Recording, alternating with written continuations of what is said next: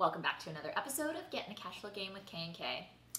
I'm doing this intro solo today because Kenny has come down with a cold, and a giant with a cold is a really big baby. But we interviewed Michael Roeder of Granite Towers Equity Group on the show, and I actually know Michael from part of a mentorship group that I am a part of, and so Michael's been doing some really great things. He has been in real estate since around 2009. He was doing some single family stuff, and then he partnered up with a good friend of his and also started syndicating. So he's been in over 700 syndication units, probably in the thousands by now. And he's got a wife and 2 kids, and he's honestly just on the track for success. So you will definitely want to listen to this show. And I really just strongly encourage anyone who wants to get into real estate to do something like this, to be part of a group of people who are also interested in investing in the way that you're interested in investing. So for example, if you're looking to syndicate, then be part of a group that has other syndicators. If you want to invest in 1 to 4 units, be part of a group that, invests in 1 to 4 units. So I just really think it's a way to help propel you to the next level, to keep you accountable, to keep you motivated, to keep you kind of hearing all the language, and just to kind of keep you involved and make sure that you're hitting your goals. But do listen to this episode. It is a really good one. There's tons of great tips, and it's also a great way to kind of just learn other people's stories that don't necessarily come from a real estate background. And it's not in their family. It's not something that they've been doing their whole life. They got involved after being in another career, oftentimes doing it on the side before they even went full time. So this is going to be a really great show. Tune in and listen. And also, as always, if you like this show, please make sure that you're subscribed, share it with your friends, leave us a review. We like to know what you guys are thinking, if there's anything else that you want us to talk about. And of course, we always love to hear a nice compliment. Thanks so much, and listen in for Mike Roeder. Well, thanks for coming on, Michael. I wanted to ask you, or I guess I wanted to start off by saying we kind of met each other through a group that we're both involved in, the Brad Sumrock group. And so we've kind of started our journey into looking at investing outside of our market. But can you give everyone a little bit of just background on how you even got into syndicating and who you are? Most definitely. And thank you both for having me on the show today. I really appreciate it. Little background on myself and how I got to where I am today. I started out in the single family rental space. First house that I had bought, I was 19 years old, and my girlfriend and I had purchased that house, and we rented out 3 out of the 4 bedrooms. So we kind of house hacked our first house. Loved the cash flow. We had a bunch of college buddies that were living with us. So a couple of years later, we turned that into a full-blown rental, bought a few more single family rental properties. And at that time, my now business partner, Dan, had been buying some apartment complexes, anywhere in between a duplex up to a 30 unit. And we decided that, hey, let's put our minds together, let's put our money together, and let's buy something together. So we bought a 20 unit in our hometown, central Minnesota. We bought an 8 unit right across the street. And at that time, we had quite a few people asking us how they could get involved. And those assets were doing really, really well. So we were loving it as well. And that's when we started to think about syndications. We started to look for properties, and then we came across the Brad Sumrock group, joined up with that mentorship program down in DFW, and that was back in 2017. So that's when we started syndicating multifamily projects. Is this full time for you now? Nice. And so everybody, we were talking before we got on here, started recording, we were talking about, investing in your backyard. That's where you started. And then we were talking about how, we live in a state, unfortunately, that's not really landlord friendly, and yours has kind of switched. But obviously, I think a lot of people that we deal with a lot of people here, big and small, that just stick to San Diego and stick to their backyard because they know it, they can touch it, they can feel it. And I think it's intimidating to go, I'm going to go to another market and where to go. So I was going to ask you, when you guys started going from your backyard and picking markets, like, how did you even start that conversation, and how do you know where to go? Yeah, so when we started syndicating projects, we were just looking in Minnesota. Again, going back to what you just said, we wanted to stick close to home. We wanted to be able to drive to the asset. And truthfully, it took us about 9 months. And we still hadn't found our first syndication to put together. And so we got some coaching, got some advice from some really experienced investors. And they said, hey, you need to venture out. You need to have more than just this one market because there wasn't enough deal flow. And when we did that, we landed a project almost instantly. I was in Western Wisconsin, so still fairly close to home. And then after that, we just decided, hey, we need to pick another market and get more deal flow because we weren't underwriting enough projects. So, we took a look at a few different markets, Phoenix, DFW, Indianapolis, Kansas City, and we really honed in on, what market has the right deal flow up for us, what market's landlord friendly, what market has, a lot of job growth and population growth. And Dallas Fort Worth was one of those markets for us. So we really dove into that market. So in terms of like the process of determining which market you're going into, what does that look like? I mean, are you guys kind of looking at what are top markets and then you just kind of pick a handful and start diving in to see where you're going to focus? Yeah, we take a look at the top markets. We're also taking a look at the cap rates. Obviously cap rates are pretty compressed these days in most of the top markets, but some markets even more so than others. And with the way that we were underwriting projects, we needed to have a certain cash on cash return. So that was important to us. The size of the market was important to us. And then also the location as well. So Dan, my business partner, lives out on the West Coast. I live in Minnesota. So we really kind of ruled out the East Coast and the southeastern side of the United States because we didn't want to have those, long flight times because we knew we'd be going into these markets quite often. That makes a lot of sense. Yeah, and so it's basically you and a partner that basically handle all of the asset management. Is that how it works? So how did you define roles, right? Because you're both you go from my money, my deal, I run it all. And how do you, I think for a lot of people, it's you need one that's good at raising money, one that's good at this. So how do you guys figure out who's good at what? How did you ultimately pick, who does what? That's a really good question. And truthfully, we kind of fell into our roles over time, and we still overlap a lot on each other. So, Dan will be doing something. He'll let me know that he's doing a certain task so we don't double team it. But as we kind of progress through our business relationship, we found out that Dan is tremendous with people. He's great at raising money. And so he builds a lot of the relationships with passive investors. He also builds a lot of the relationships with the brokers. I still do that as well, but he's just phenomenal at it. And then on my side, I'm really good at creating systems, making our business as efficient as possible. Financial guy, so I do a lot of the analysis. But again, we overlap on a lot of stuff. So there's not really one specific job that, neither of us do or that both of us do. I got a question for you. So I think I think for a lot of people, they're in a job, they want to get out of the job, obviously, right? Like we always know cash flow is king. It's the best thing. But you take a leap of faith and you get a partner and he's located here and you're located here. How do you guys ultimately make all this work? Because you're not sitting in a desk next to each other. I know we're not here, but there's Zoom, but really it's like you're raising money, you're buying big assets, you're dealing with being, owners of apartments. It could be a lot of work, some work depending.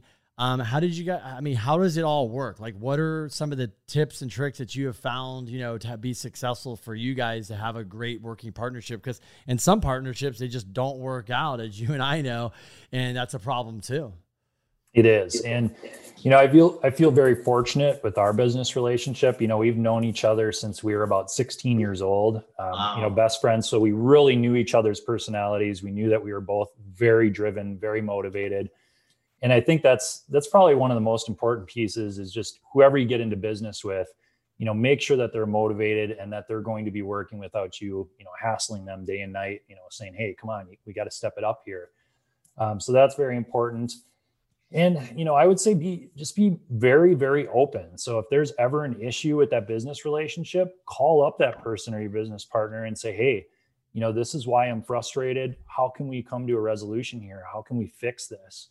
I think a lot of people out there, they might not bring that to their business partner's attention. And that's where you get into issues, because it starts to snowball. Maybe that other person doesn't think there's an issue. And if you communicated that with them, you might be able to solve that issue. So couldn't agree more. I think communication is important in any kind of relationship, whether it's business or personal or whatever. So that's, a very good tip. I kind of was saying, I say this saying like to kind of move on to another topic, but I always say, cash was king, right? Everybody say cash is king. And I say, you know what? I don't think cash is king anymore. I think if you can find a deal, that's king. You're the king of the mountain if you have a deal, if you locked up a deal. There's so much money now. It's like I hear now, we have tons of money, we can't find a deal. It's not like we have, it's not that you need cash. So how are you guys, when we talked, you're selling a bunch of properties right now. That means you have to exchange in other properties. Normally in a normal world, normal market, it's pretty not easy, but it's streamlined. Now it's becoming more complicated because you sell a building, you got to identify one, and you don't want to just buy a deal to buy a deal. Like, how is that dealing with that stress? Because you're not selling one asset, you're selling 5 assets right now? Correct. Yeah. So we are selling 5 assets right now. 3 are under contract and will close within the next month. So yeah, like you said, we're in that situation where we need to find another asset, before the end of the year, to dump these funds into. And, it can be tough to find assets in today's environment. However, if you have the right relationships and you're set up in the right markets, you can be very confident in your ability to find an asset. Like right now, I have, I'm 100% certain that we will find another asset before year's end that'll close before December 31st this year. So, I really don't have a concern. But again, that goes back to how much legwork have you put in over the last year or 2 years or 3 years? And if you put in that legwork, you should be able to find an asset, but you also have to put in the time. We put in a lot of time and effort on underwriting deals and having our team underwrite our deals to be able to actually find that needle in a haystack. Yeah, it's one of the things that I have seen over the years, and part of the reason why even we've looking at syndication is too, when you talk about deal flow, especially, you've been calling brokers for who knows how many, for several years now, building relationships, but you've also been more active than the average person who can only buy it, who's only buying themselves, and they have a limited amount of funds. So people like you are getting more access to deals and also probably getting pushed to the front of the line on deals more so than someone who buys a property once every couple years or 5 years or whatever, and they're in and out of the business, and so they're not maintaining those relationships. I couldn't agree more. Quick story, we had an asset earlier this year that we purchased, 264 units out in Tyler, Texas, from a broker. And we have another deal under contract, totally off market, from that same broker in that same market. And they actually just pitched us another deal right across the street, totally off market. So like you said, the more active you are and the more that you stay in front of these brokers, the more opportunities that are going to present themselves to you. So I think the challenging thing is, getting the deal and then having the deal make sense, right? Because it's Crystal and I, because we have traveled around and looked at deals ourselves, whether it was like Texas or Florida. We spent time like boots on the ground, drive it, learn about it. And then, you realize you're like, okay, like cap rates are definitely compressed in a lot of markets. Like, maybe 5 years ago, things were a little bit more upside here, upside there. But then you come back home, you're like, wow, cap rates are really tight. It's not just a deal flow, but then it's like you get a deal, but does it work? How are you guys navigating through that? Because I feel like that's even more challenging because, it's one thing to find a deal. It's another thing, does that deal going to make sense for your exchange, for your investors, and for you ultimately where you got to return money to in capital? Right. And cash flow is extremely important. I mean, obviously, the higher the cash flow, the lower the risk in most circumstances. So, one thing that we have pivoted on over the last year is just switching from agency loans, where you're doing a deal with Fannie Mae or Freddie Mac, to bridge loans where you're able to get the higher leverage. You're able to leverage, the rehab budget as well. And that allows your returns to go up a little bit. So that's one thing that we've had to do. And, I was talking to a lender the other day and they said, this year, 2021, about 80 to 85% of their business was bridge loans. Whereas, a couple of years back, it was the exact opposite. 85% was, Fannie and Freddie debt. So that's one thing that we've pivoted on.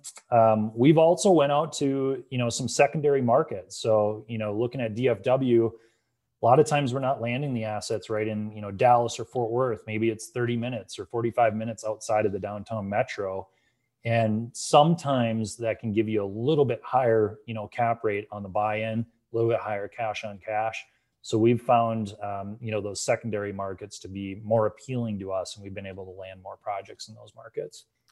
Yeah, I was going to say too, I mean, just because of the competitiveness, like, for example, here in San Diego, our market is what we would call competitive for sure. And we're not landlord friendly either. So most out-of-state people don't even want to have anything to do with investing in California. So we're literally competing with a lot more locals here. And let's say that a very competitive deal might have, 7 or 8 offers, and that's competitive. But in DFW or some of these areas that are known to be landlord friendly and business friendly, you're dealing with people coming from New York, California, like all over the map, Minnesota, to buy deals. And I'm hearing maybe 25, 30 offers and maybe even more on certain deals. So outside of your relationships with the brokers, what do you think is also giving you the competitive edge in winning deals, especially when you're going into a new market? You bet. So, and you're right, Crystal, we're seeing about 15 to 20 offers on most of the projects that we're bidding on in DFW and Nashville. So it's very, very competitive. I think you have to pick and choose what assets you're really focusing your time on and spending the time and effort on, because, if you're not going to be that competitive on price, you're probably not going to be in there. You want to make sure that you're going to be able to get above and beyond what their whisper price is, because what we're seeing is, usually the assets are trading for 5 to 10% above the whisper in these hot markets. Now, there are some brokers that list, very high, and you start to begin to know that. So, you can underwrite to that. But I would say, other than the relationship with the brokers, which is extremely crucial, obviously build up that relationship as best as possible. But the terms are very, very important. And after, we're going through 5 sales right now, and we had a buyer fall through. And so we're really noticing firsthand how crucial it is to select a buyer that's going to follow through and close on the asset and not, pull out, a month or 2 down the line.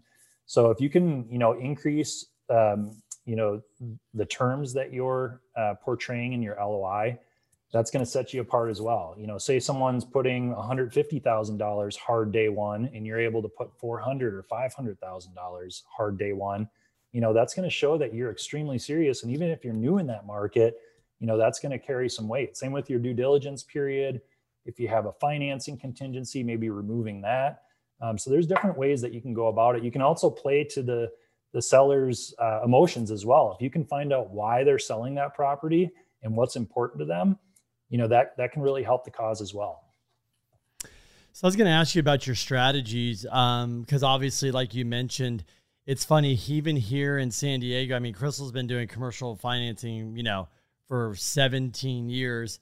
And I would even say it's kind of rare you start going, oh, we should look at bridge loans, because, here there's assets you can buy too, but they're so under rented because, somebody has it free and clear. They don't really care. They get the cash flow and they just have no intention to raise the rents. And if they do, it's just minimal. But for you guys, you're buying this big asset. You're in a market that's more landlord friendly.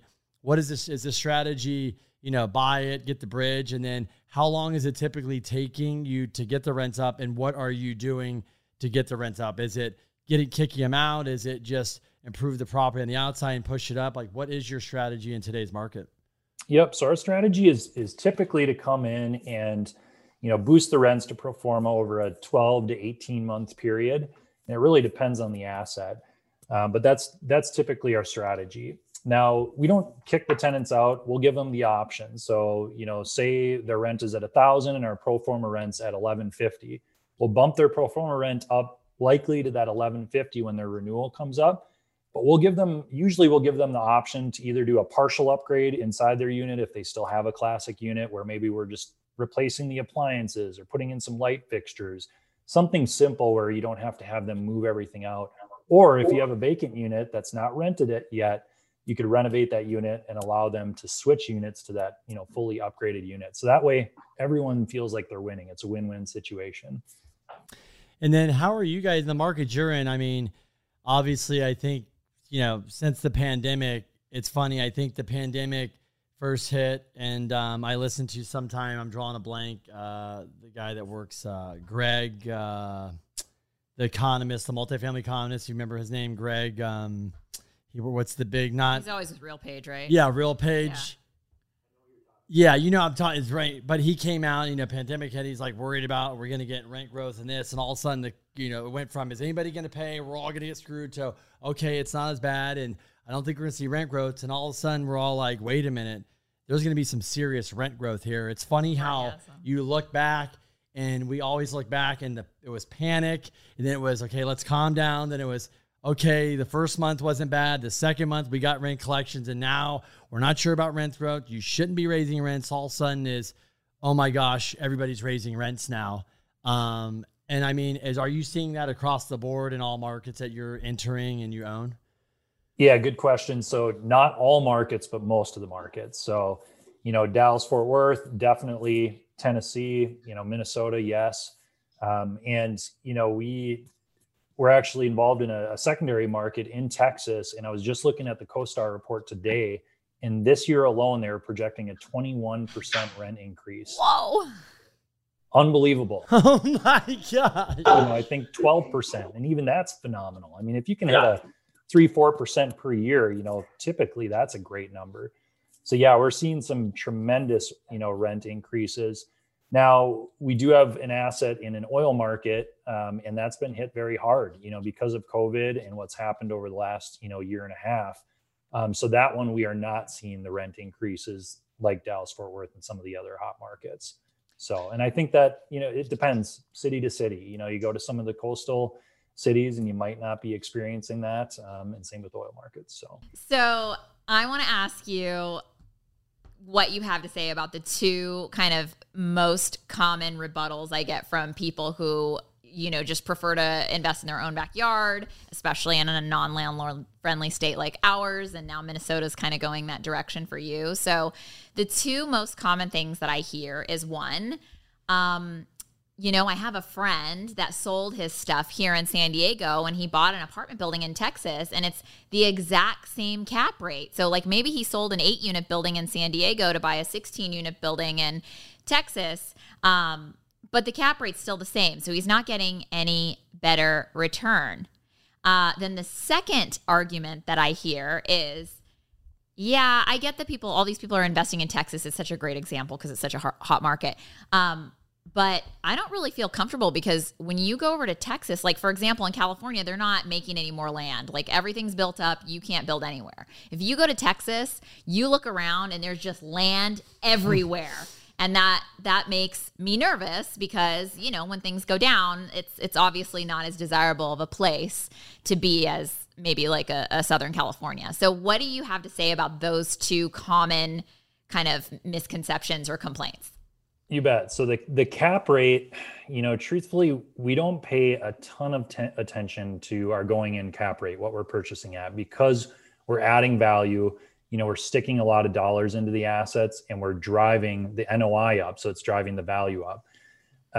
So, even if you're trading a property in California, it's at one cap rate, and you're buying in Texas and it's at the exact same cap rate. Well, if you're buying all cash and you're not really doing anything to the property, yeah, then maybe that doesn't make sense. But if you can find a nice value add project where you can boost the income, you'll see your returns go up. So you want to pay attention to a lot more than just the cap rate. Pay attention to the rent growth, pay attention to the vacancy rate, pay attention to, what you're capped at for increasing the rents if you have rent control in the state.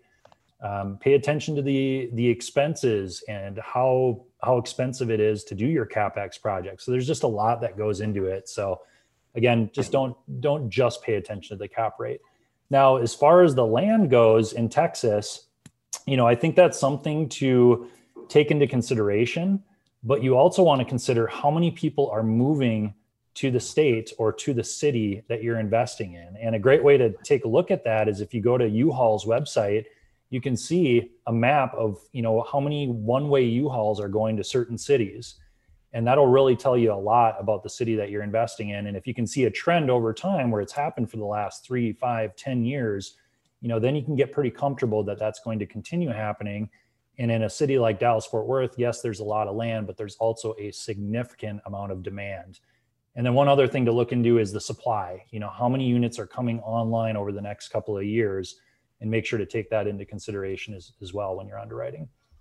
I love that because so we had another a guy on, Logan Matashami, and I love him. He calls himself like a data nerd.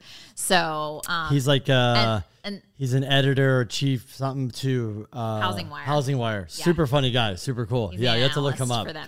Yeah, so he writes regularly there. But and it's kind of funny because he calls people like this trolls, which is probably not a popular opinion. But it's basically like people who make these like very general statements and consider it the law. So things like, yeah, they're not making any more land. Like it sounds very catchy and very good. And you go, oh, wow, that's right. But it's not backed up by any data. So I love that your answer is to check the data of, how many people are moving into a city and, check, maybe how many jobs are coming into the city and these kinds of things, because this is all, so what you're saying is that you make decisions based on data and not based on these like very general statements that sound great, but aren't backed up by data.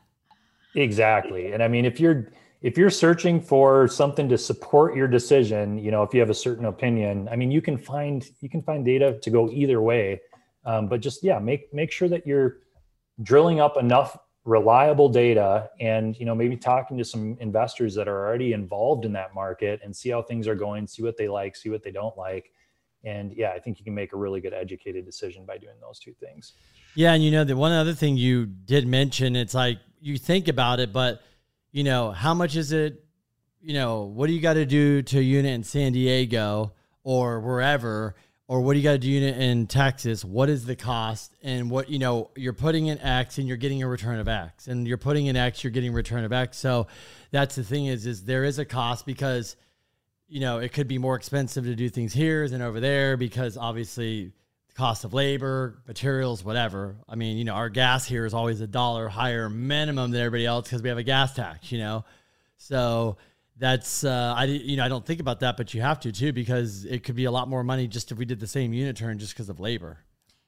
I'm already noticing that, like when I'm in the Sumrock group and I see people making their estimates of like their unit renovations. We're like, wow. I'm like, what can you do with $7,000 in one unit? And that's like a big job. Here we're like 25 grand, that's a unit. That's a rehab. It could be. Yeah. I mean, but you might be even less, but I mean, $7,000's light, 15's more normal, and 25's both 7. We're like, wow. And you're like, you do this and that. So I think it comes to supply and labor. And I mean, it's funny. Crystal and I, we were in Miami for a month and we drove around. And so when I go into cities now, I look and I go, what's the minimum wage? We're in Texas. And I was like, we're in Miami, and literally I know it's September 1st, but I'm thinking about it is their minimum wage is $8.65 in Florida, and it's going to go to $10, and every year it's going to go up $1. And I was telling Crystal, COVID did a couple things. The pandemic, it's number one is, probably not building, things stalled, things are now lagging, which is good for us, not good for the normal person, but also wages are going up.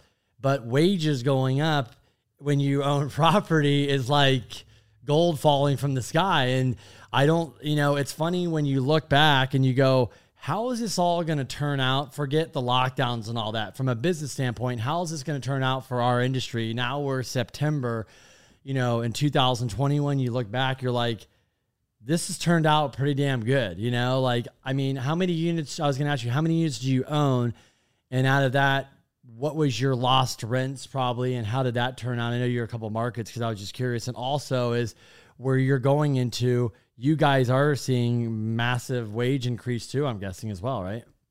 Right, exactly. And we have about 1,600 units, assets under management right now. And, I would say, about 2 to 3% increase in delinquencies, across a decent chunk of our assets, but that was pretty short term. And a lot of, those delinquencies have been taken care of through state assistance. Now, the state assistance has been very slow, especially in some markets. So it drags on and drags on because they have such an influx of applications, for that assistance. But, overall, multifamily in general has done tremendous over the last year and a half. And especially when you compare it to other asset classes, you look at retail when COVID hit, you look at hospitality, commercial. I mean, a lot of those got hit very hard, whereas, multifamily really, stood the weather very well. So. Yeah. I mean, we're even here in California, I mean, probably there too, we're driving around and all of a sudden you're like, wow, that's, we're in Mission Valley here, which is a lot of businesses, a lot of people moving around. This is like kind of the central spot, one of them. And, there's a strip mall over here, which is full. And then you're looking like they just lost like 2 or 3 big tenants. And you're kind of like, ouch. And then you go, we have a mall over here. It's Westfield, which put a lot of money into all these malls. They made them $1 billion, this mall, $1 billion here, there. And we're in there and like, they're just tenants never came to the space or they left. And you see these and you're like, they just did a massive build out for the Equinox gym. This whole thing was there. They are signed up, pandemic came, they just bailed out of their lease. Huge. It's sitting there. And I'm like telling Crystal, like, you don't even know how that's going to look, but that's crazy. I mean, how is that going to recover? Exactly. I mean, that impacts the bottom line significantly when you're a landlord of one of those assets. So, again, that's one of the reasons why I love multifamily is you're just spreading the risk amongst many, many units. If you can get 100 or 200 unit property, if your vacancy goes up a little bit, you might have a couple extra vacant units, but you're still doing well. You're still able to pay your mortgage, hopefully distribute, some good cash on cash returns still to your investors. And, it just makes sense. One of the other things that I learned too, because we had a property management company, is that even when, let's say you had to evict a tenant in one of your apartment buildings, like I can call my eviction attorney and get, ask a question, and I'm not going to get a bill, for 15 minutes of their time. I can kind of get the advice, and then you kind of have like pretty standard costs for evictions and things. If you have an issue with a tenant in a commercial space, you are dealing with a whole different ball game. It's like exactly what you would expect from an attorney. Big retainer, charging for every 15 minutes, every email sent, every copy of they made or letter they sent out, like all this kind of stuff. So you're really playing on a different field when you're dealing with commercial. It's much more sophisticated, which just means it's a lot more expensive. So what do you say to like somebody who's looking to potentially invest with you guys, or who's maybe thinking they don't have the time to do all this? They don't want to deal with all these tenants. They don't want to find deals. They want to do all that. What kinds of things should they be looking for when they're looking at investing their money with a syndicator? Yeah, there's a few different things that passive investors should be looking for. I mean, first and foremost, you have to know, like, and trust the general partners. So whoever's on the general partnership team, make sure that you feel very comfortable in their ability. The other thing that you want to take a look at is the team that they're employing to, do the third-party management, to do the CPA or the tax work, to do the legal work, the contractors. You want to make sure that the full team has been vetted and that they're going to do a solid job as well. And I would say the most important piece of that team, other than the asset management, is that third-party manager. So if that team has experience with them, or if they can show you why they trust them, that's going to be huge as well. Number 3, the market. You want to make sure that the market that you're investing in, you feel comfortable with, and that it basically has some potential and is really mitigating risk. So I think those 3 items are very, very important. And if anybody has any questions on that, I actually wrote an ebook. It's called The 5 Steps to Successful Passive Investing. So if you go to our website, you can download that for free as well. Very cool. That's awesome. That's cool. I love to cover that, because it's amazing to me how many people don't know that passive investing is even an option. And then even when they do find out that it's an option, they don't know where to start. So it's kind of one of those things I tell people, if you feel like you're too busy, I mean, you can easily passively invest and still at least start making a return on your money. Exactly. You certainly can. And there's quite a few syndicators out there that are putting together really good deals, and you might not have access to them, but if you start, asking around and talking to some real estate investors, I think you can drum up some really good referrals. And that's probably one of the best ways to go about investing, is just, finding someone that's invested, or that, one of your friends or family members or colleagues has invested with before, and they have some experience with that general partner. That's going to show you a lot right there as well. And what would you say for, somebody that's just, it's your friend, it's somebody calls you and says, hey, Michael, I know you in all these units. I'm thinking about buying a 4-unit, multifamily. I've never owned any property. What is the advice you're going to give to that, when you were first getting started, that first time buyer, whether it's in Minnesota or Texas or anywhere? Yeah, first and foremost, get educated. So I'll typically give some people some book recommendations, podcast recommendations, and if you can listen to some good content, at least for a couple of months, and, get yourself used to all the terminology and the markets and what people are doing and what they're not doing, or what they're doing right and what they're doing wrong. I think that's going to help out a ton. Now, if you are looking to, bring on other people's money and syndicate projects, I would personally highly recommend either partnering up with someone that's done, 5, 6, 7 assets or acquisitions, or finding a mentor, that has done many, many projects that you can kind of rely on and lean on, while you're going about that avenue. And what do you think in the next, year or two, what do you think is going to be the biggest challenge in this industry? And what do you think is going to be the biggest gains or wins in this industry? What do you see? Yeah. So biggest challenge, I think, right now our challenge is finding the personnel. So finding qualified on-site managers to manage the property, finding contractors to get the CapEx projects done. There are a lot of jobs out there. I heard a stat the other day that there's more job postings than people looking for jobs. So, right there, it's a little bit of an issue. So I think that's going to continue to be an issue over the next year or two. Wins, I think the rent growth is going to be phenomenal over the next few years, with, like you were saying, with wages going up, with all the money that's been printed by the Fed. You're going to see a lot of inflation. And when you have inflation, typically, hard, tangible assets like multifamily real estate are going to do pretty dang well. So I see that being a huge, huge plus for multifamily real estate. One of the other negatives, possibly eviction moratoriums. Again, they can impose that. The government can pretty quickly. Now, if you can screen your tenants properly, invest in the right markets, maybe buy a little bit nicer assets, a lot of times you can alleviate, having to go through the eviction process. So there's things that you can do to really get around that. Yeah, I think a lot of somebody's mentioned the other day, I think a lot of mom and pop people that, maybe didn't pull the background report, didn't really look at income, didn't dive, didn't do the deep dive because it's like, they're just lazy. I think they're now going, okay, I need to make sure I pay attention because, they might be the ones, because, you hear about these people like, I have a friend and the tenants aren't paying rent. And I'm like, that's kind of unusual. And I'm like, half this building, I'm like, is he managing? Yeah. I'm like, did he screen? He goes, well, I don't know. I go, that sounds like a screening issue because it's very rare. You hear like 30, 40% of your tenants are paying. I'm like, it sounds like they either got together or you just, this one guy referred all of his friends into my building. It's been great until they all got together and said, we're not going to pay rent, So you got to put in the effort and, the screening up front. That's extremely important. Otherwise you're going to have a lot of headaches in the back end. I always say you got to treat it like a business because that's what it is. Yeah. I always tell people, they call, I go, what's the advice? I said, well, I'm going to tell you something. It's probably going to insult you. Okay. If you're willing to rent to your grandma, mom, and you're not willing to evict them, then don't rent to them. They're like, what?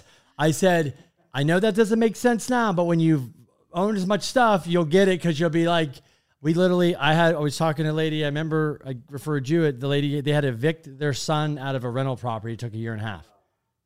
Like, who does that? But she learned. She's like, you just never know. And it's, going back to renting to family and friends. I mean, do you really want to tarnish that relationship? I would say it's probably worthwhile going the other route and finding someone that's not related if you can. It's been a hard no for us. Yeah. Yeah. So, and kind of wrapping up, I was listening to Grant Cardone, whether you like him or not.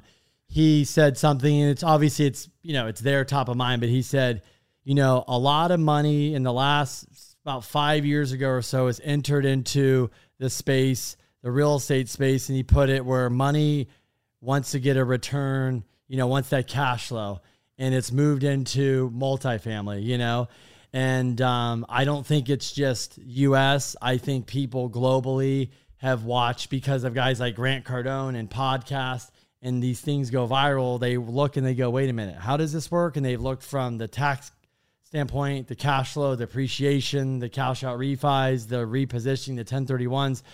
And so I think more than ever, there's so much money in this multifamily space. I mean, Texas market is if you think, I tell people, it's the king of multifamily deals, right? I mean, do you see that too as just like the money pouring into the space? Like, I just feel like it's not going to stop because there's so many great aspects to this business. Exactly. And that's what I'm seeing as well. And what I think will continue to happen is you'll see more and more money funneling into this space. We've seen it already. I mean, we're competing with REITs, we're competing with life insurance companies outside the US, foreign investors. I mean, you name it. And, again, back to what you said, I mean, there's just so many different benefits that multifamily offers to investors that, there's just a lot of people flooding towards it. And what happens when you have all these funds coming into the space is the cap rates compress. And obviously that helps, drive your pricing up. So it's a benefit to us. Yeah, it might be a little bit tough on the buy side when you're seeing cap rates compress, especially if you've been in the game for, 10, 15 years. You remember the price per door being, 20, 30K per unit. And now it's 110K a unit. Sometimes it's tough to get past that mind block, but you just got to look at the fundamentals. You got to look at how the property underwrites, conservatively. And, if the returns look reasonable, then go ahead and jump in and make an offer on the property. What's next for you guys? What's ahead in the next, to finish out the year next year? Just selling and buying just focusing on the sell and buys? Yeah, exactly. We focus on doing about 4 to 6 assets per year in that $15 to $35 million range. And one thing that we've been really focused on is building out our team. So that way we can continue to progress with that amount of properties per year. So this year, over the last 12 months, we hired on a full-time CFO. We have a full-time assistant, a real estate analyst, and then we're going to be bringing on a full-time asset manager. So just making sure that we're going at the right pace. Well, it sounds like you're doing all the right things because that's all positive growth. Thank you. I appreciate it. Well, same back to you guys. You guys are doing phenomenal. Thank you. Yeah. So congrats on your success. So before our last question, where is the best place people can find you, learn more about you? Maybe they want to grab your ebook, which sounds awesome. And, listen to your podcast. Yeah. Listen to your podcast. Give us the best place to go to find all that information about you. Definitely. So you can reach us through our website, which is granitetowersequitygroup.com. And there's a few tabs on there. There's the ebook that you can download. There's our podcast that'll show all our podcasts that we've launched. And then we have our contact us page. And then, of course, if you want to email me directly, my email is mike@granitetowersequitygroup.com. And thanks again, you two, for having me on. I really appreciate it. What a fun show. Yeah, thanks for coming on. So our final question we ask everybody is, what is your definition of generational wealth? Definition of generational wealth to me would be where you can pass it on generation to generation for, I would say at least 5 generations. And that's something that we're trying to teach our children, how to keep the wealth that we pass down to them. And, as far as a dollar amount, I don't have a specific dollar amount, but, I think if you can pass on, maybe $20 million or so, I mean, that would definitely be generational wealth to me. And then when you teach your kids about, because we have this conversation a lot, is this guy, Bobby Castro, if you ever heard of him, he was talking about, his thing is he's he gets consulted by billionaires. They said the biggest thing is it's not the next generation, it's the next generation that basically spends it all. And so you're really trying to not educate this one, but you got to educate this one to the next one to that one, because I think by generation 2 or 3, it's like could be gone. So what do you kind of focus on, and what would you recommend for somebody, that's passing on these assets? Like, what do you think is important for a family to know and pass on to their kids? Yeah. So first off, I would say, integrate your children when they're young. We have a 9-year-old and a 5-year-old, both daughters. We've already set them up with a candy machine business. So they're helping out with that business. It's their little joint venture. And, we've started to integrate our 9-year-old into our apartment business or multifamily business as well, where she's learning the lingo. She's going to the properties with us every once in a while, and it starts to drum up that interest. And I think if you can continuously do that, involve them in what you're doing and show them how it can be fun. I mean, obviously there's certain aspects that aren't fun, but if you can really bring out that fun in some of the items that you teach them, it's going to really increase their interest in what you're doing. And I think as they get older, as they get into the teenage years or, low 20s, I think just talking about teaching their children when they do have children and how to do that, that's really going to help, keep that generational wealth and teach their children when they grow up. That's awesome. I like that. I like you got them a little business. That's cool. We have 2 girls too, so they're not that they're young, but I like that. It's a good idea. We're getting all the tips we can. Well, Michael, thanks so much for coming on. Again, congrats on all your success. I just love when people, jump in and learn something. I know it's a lot of hard work. What you guys do, it's not easy. It's a grind, but I mean, you're going to look back in 5-10 years and you'll be in such a good position, just cash flow wise, equity wise, all that. And then plus you can pass it on to the next generation. Well, thanks again. I really appreciate it. Yeah. Thanks so much. Awesome. All right. This podcast is a part of the C-Suite Radio Network. For more top business podcasts, visit c-suiteradio.com.